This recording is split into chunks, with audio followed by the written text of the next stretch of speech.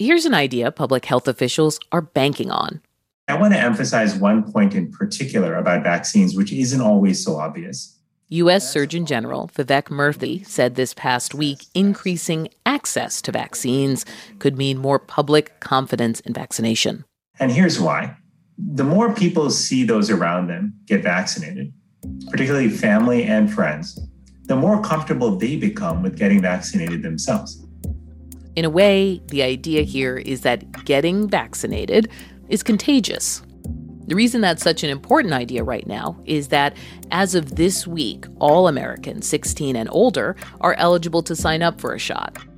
How many will actually do it is another question. There's going to be some, immediate demand, and we're seeing that right now. But after we work that off, I think when we start to get into younger people, you're not going to see the demand be as brisk. Former FDA Commissioner Scott Gottlieb told NPR this past week, with signs of vaccine demand slowing. I think we get to 150 million vaccines.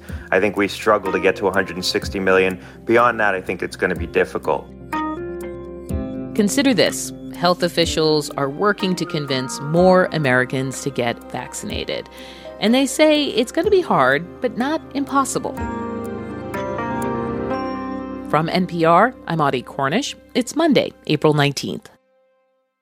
Support for NPR and the following message come from First Republic Bank. Easily manage accounts, schedule payments, or message your dedicated banker directly from the First Republic mobile app. Learn more at firstrepublic.com. Member FDIC, Equal Housing Lender.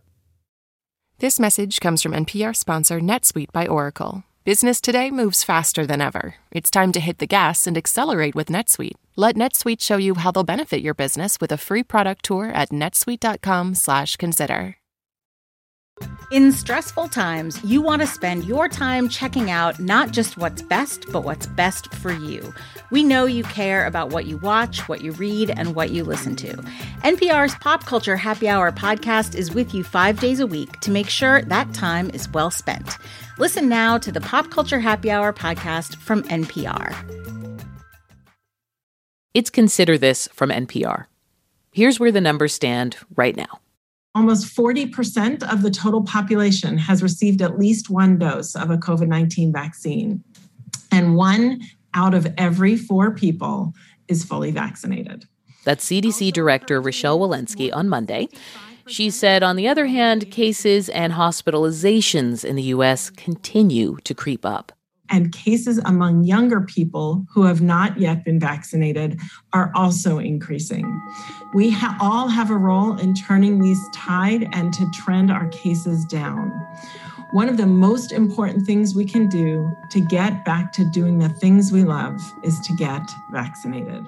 The hope that public health officials have is that young people, wait-and-seers, people in rural areas, any adult who wants a shot will go out and get one in the next few months.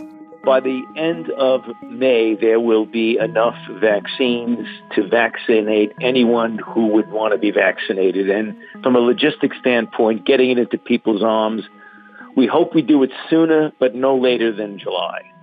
Dr. Anthony Fauci told NPR on Monday officials do not expect the Johnson & Johnson pause to interfere with that timeline, at least not from a logistical standpoint. That's because the government has plenty of Pfizer and Moderna doses coming in.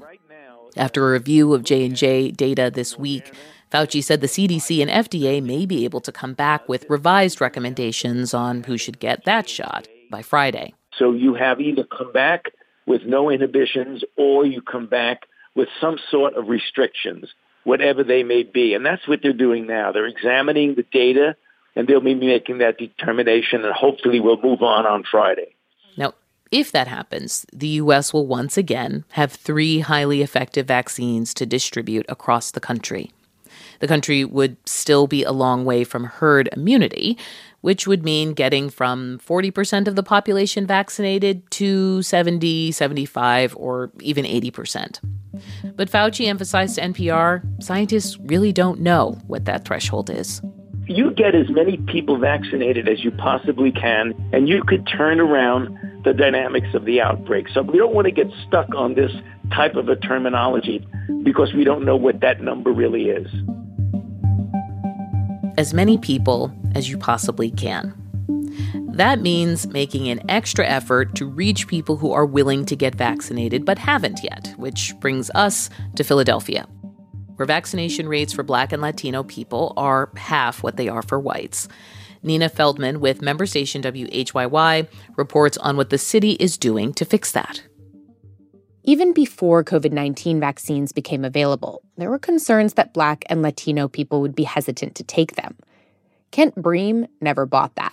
He said, send me vaccine, and I will show you there is not the level of vaccine hesitancy that you think there is. Bream runs a community health clinic in a predominantly Black neighborhood in West Philadelphia. In the early months of the city's rollout, only 20% of vaccines went to Black residents. Philadelphia as a whole is more than 40% Black. As more vaccine became available, there was a new challenge. Community clinics like Bream's, which have established relationships with patients, don't have enough staff to give them all shots. And mass clinics weren't a solution for everyone. Those can be hard to access for people with limited internet, transportation, and work schedules. We know that, Black residents are disproportionately among essential workers and workers in these kinds of jobs. Sherelle Barber is a social epidemiologist at Drexel University. Their flexibility to not show up to work to be able to get a vaccine is just limited. To a degree, Philadelphia officials recognize that. They prioritized vaccine eligibility for essential workers. But Barber says eligibility is only half the battle. You can fall within an eligibility bracket, for example, but still not have the access. And so therein lies, again, why we're seeing, these inequities still persist. City data shows clinic location is key for who gets vaccinated. Back in February, Philly partnered with FEMA to open a mass vaccination site downtown. It happens to be right on the border of the city's Chinatown neighborhood. Until then, Asians were being vaccinated slowly, at the same rate as Black and Latino residents. In the weeks after the FEMA clinic opened, that rate skyrocketed, and Asians now have a higher vaccination rate than any other demographic group in the city. So, to try to even things out, the city just opened a second FEMA site in a predominantly Latino neighborhood with one of the lowest vaccination rates. Are you here for the vaccine? Yeah, I had an appointment. All right. Edgar Perez is 51 and lives a few blocks from the new site. He says he tried to get vaccinated at nearby Temple Hospital a few weeks ago, but it didn't work out. I went to Temple last time, but they told me I had to make an appointment. I'm not in the system yet, so I had to wait. So now I'm going to try to do this. Here, he just walked up. No appointment necessary. A shuttle runs all day between the clinic and the nearest subway stop. Signs in many languages make it clear there are no immigration officials here. Drexel epidemiologist Sherelle Barber applauds the new effort, but still wonders why it took the city so long. People have felt in community like there hasn't been a plan, that people have been more reactive than proactive, especially considering the devastation that they've experienced during this pandemic. So this vaccine distribution or equity seems like an afterthought. It's only been open a few days, but so far, the new clinic does seem to be reaching the right people. City officials say during its first weekend, more than half those vaccinated there were Latino. Nina Feldman, and that story is part of NPR's reporting partnership with WHYY and Kaiser Health News. Now, public opinion polls show there are two groups of Americans who are most likely to say they will not get vaccinated: Republicans and white evangelical Christians. According to a survey by the Kaiser Family Foundation, almost 30% of people in each group say they will definitely not get a shot. I'll be seeing you in all the old familiar places. And that's why federal health officials say they're targeting viewers of country music television and NASCAR with PSAs and ads, including this one. In that small cafe, the park across the way. Willie Nelson sings "I'll Be Seeing You" over footage of packed, cheering crowds at NHL games, WWE matches, and baseball parks. But in the fight to convince more conservative white Americans to get vaccinated, national ads like that are competing with powerful local forces. Here's Blake Farmer with member station WPLN in Nashville. There are more than enough shots to go around in communities like Hartsville, Tennessee, a quiet town tucked in the wooded hills northeast of Nashville. On a recent weekend, the county health department had trouble filling up even half the spots for a COVID vaccination event at the high school. Down the street at the Piggly Wiggly grocery store, Chris Wesky isn't even tempted. Somebody that, like me, that's healthy with a survival rate of 99%, I don't need it. I don't want to put that toxic. I'm kind of anti-vax, period. Wesky is wearing a We the People t-shirt and says the Constitution protects his choice to opt out. National polling by NPR and Marist finds that rural white Republicans, especially supporters of Donald Trump, are among the least likely to get a vaccine. Cindy Kelton is loading dog food and milk into her van. She's 67 with COPD and emphysema, lung diseases that put her at high risk of complications with COVID. But she's more scared of the vaccine than the virus. Man, we voted for Trump. But, Trump's got nothing to do with us deciding not to take the vaccine because we were planning on taking it until our doctor passed away. That's right. Kelton says her doctor died of COVID in late January, though it's unclear whether he was vaccinated. Either way, Kelton says it gave her pause. To this point, there has been scant attention paid to batting down rumors or answering vaccine questions in many rural communities.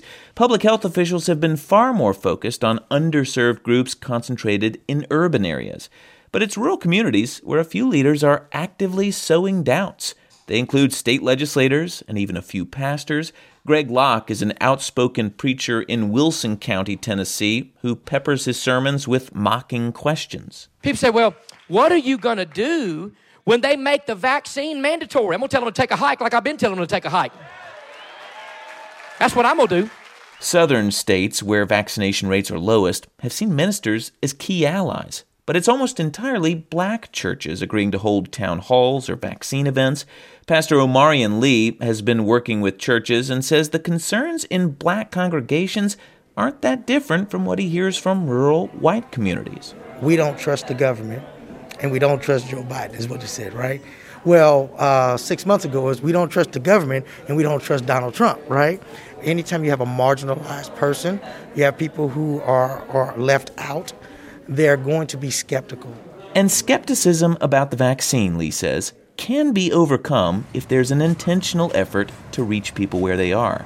Which brings us back to Hartsville, where communication is still a challenge. I don't even have a computer. I'm old school.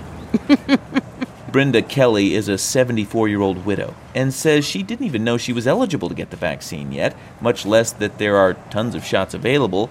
They're mostly advertised on social media. Plus, she has her own questions about whether her diabetes, while elevating her COVID risk, might cause problems with the vaccine. Kind of scared to get it in the way I want it, you know. And my children, neither one of them want it. So, I don't know. It's not a never thing, she says, just a wait and see. Blake Farmer in Hartsville, Tennessee. And this story also came from NPR's partnership with Kaiser Health News. It's Consider This from NPR. I'm Audie Cornish.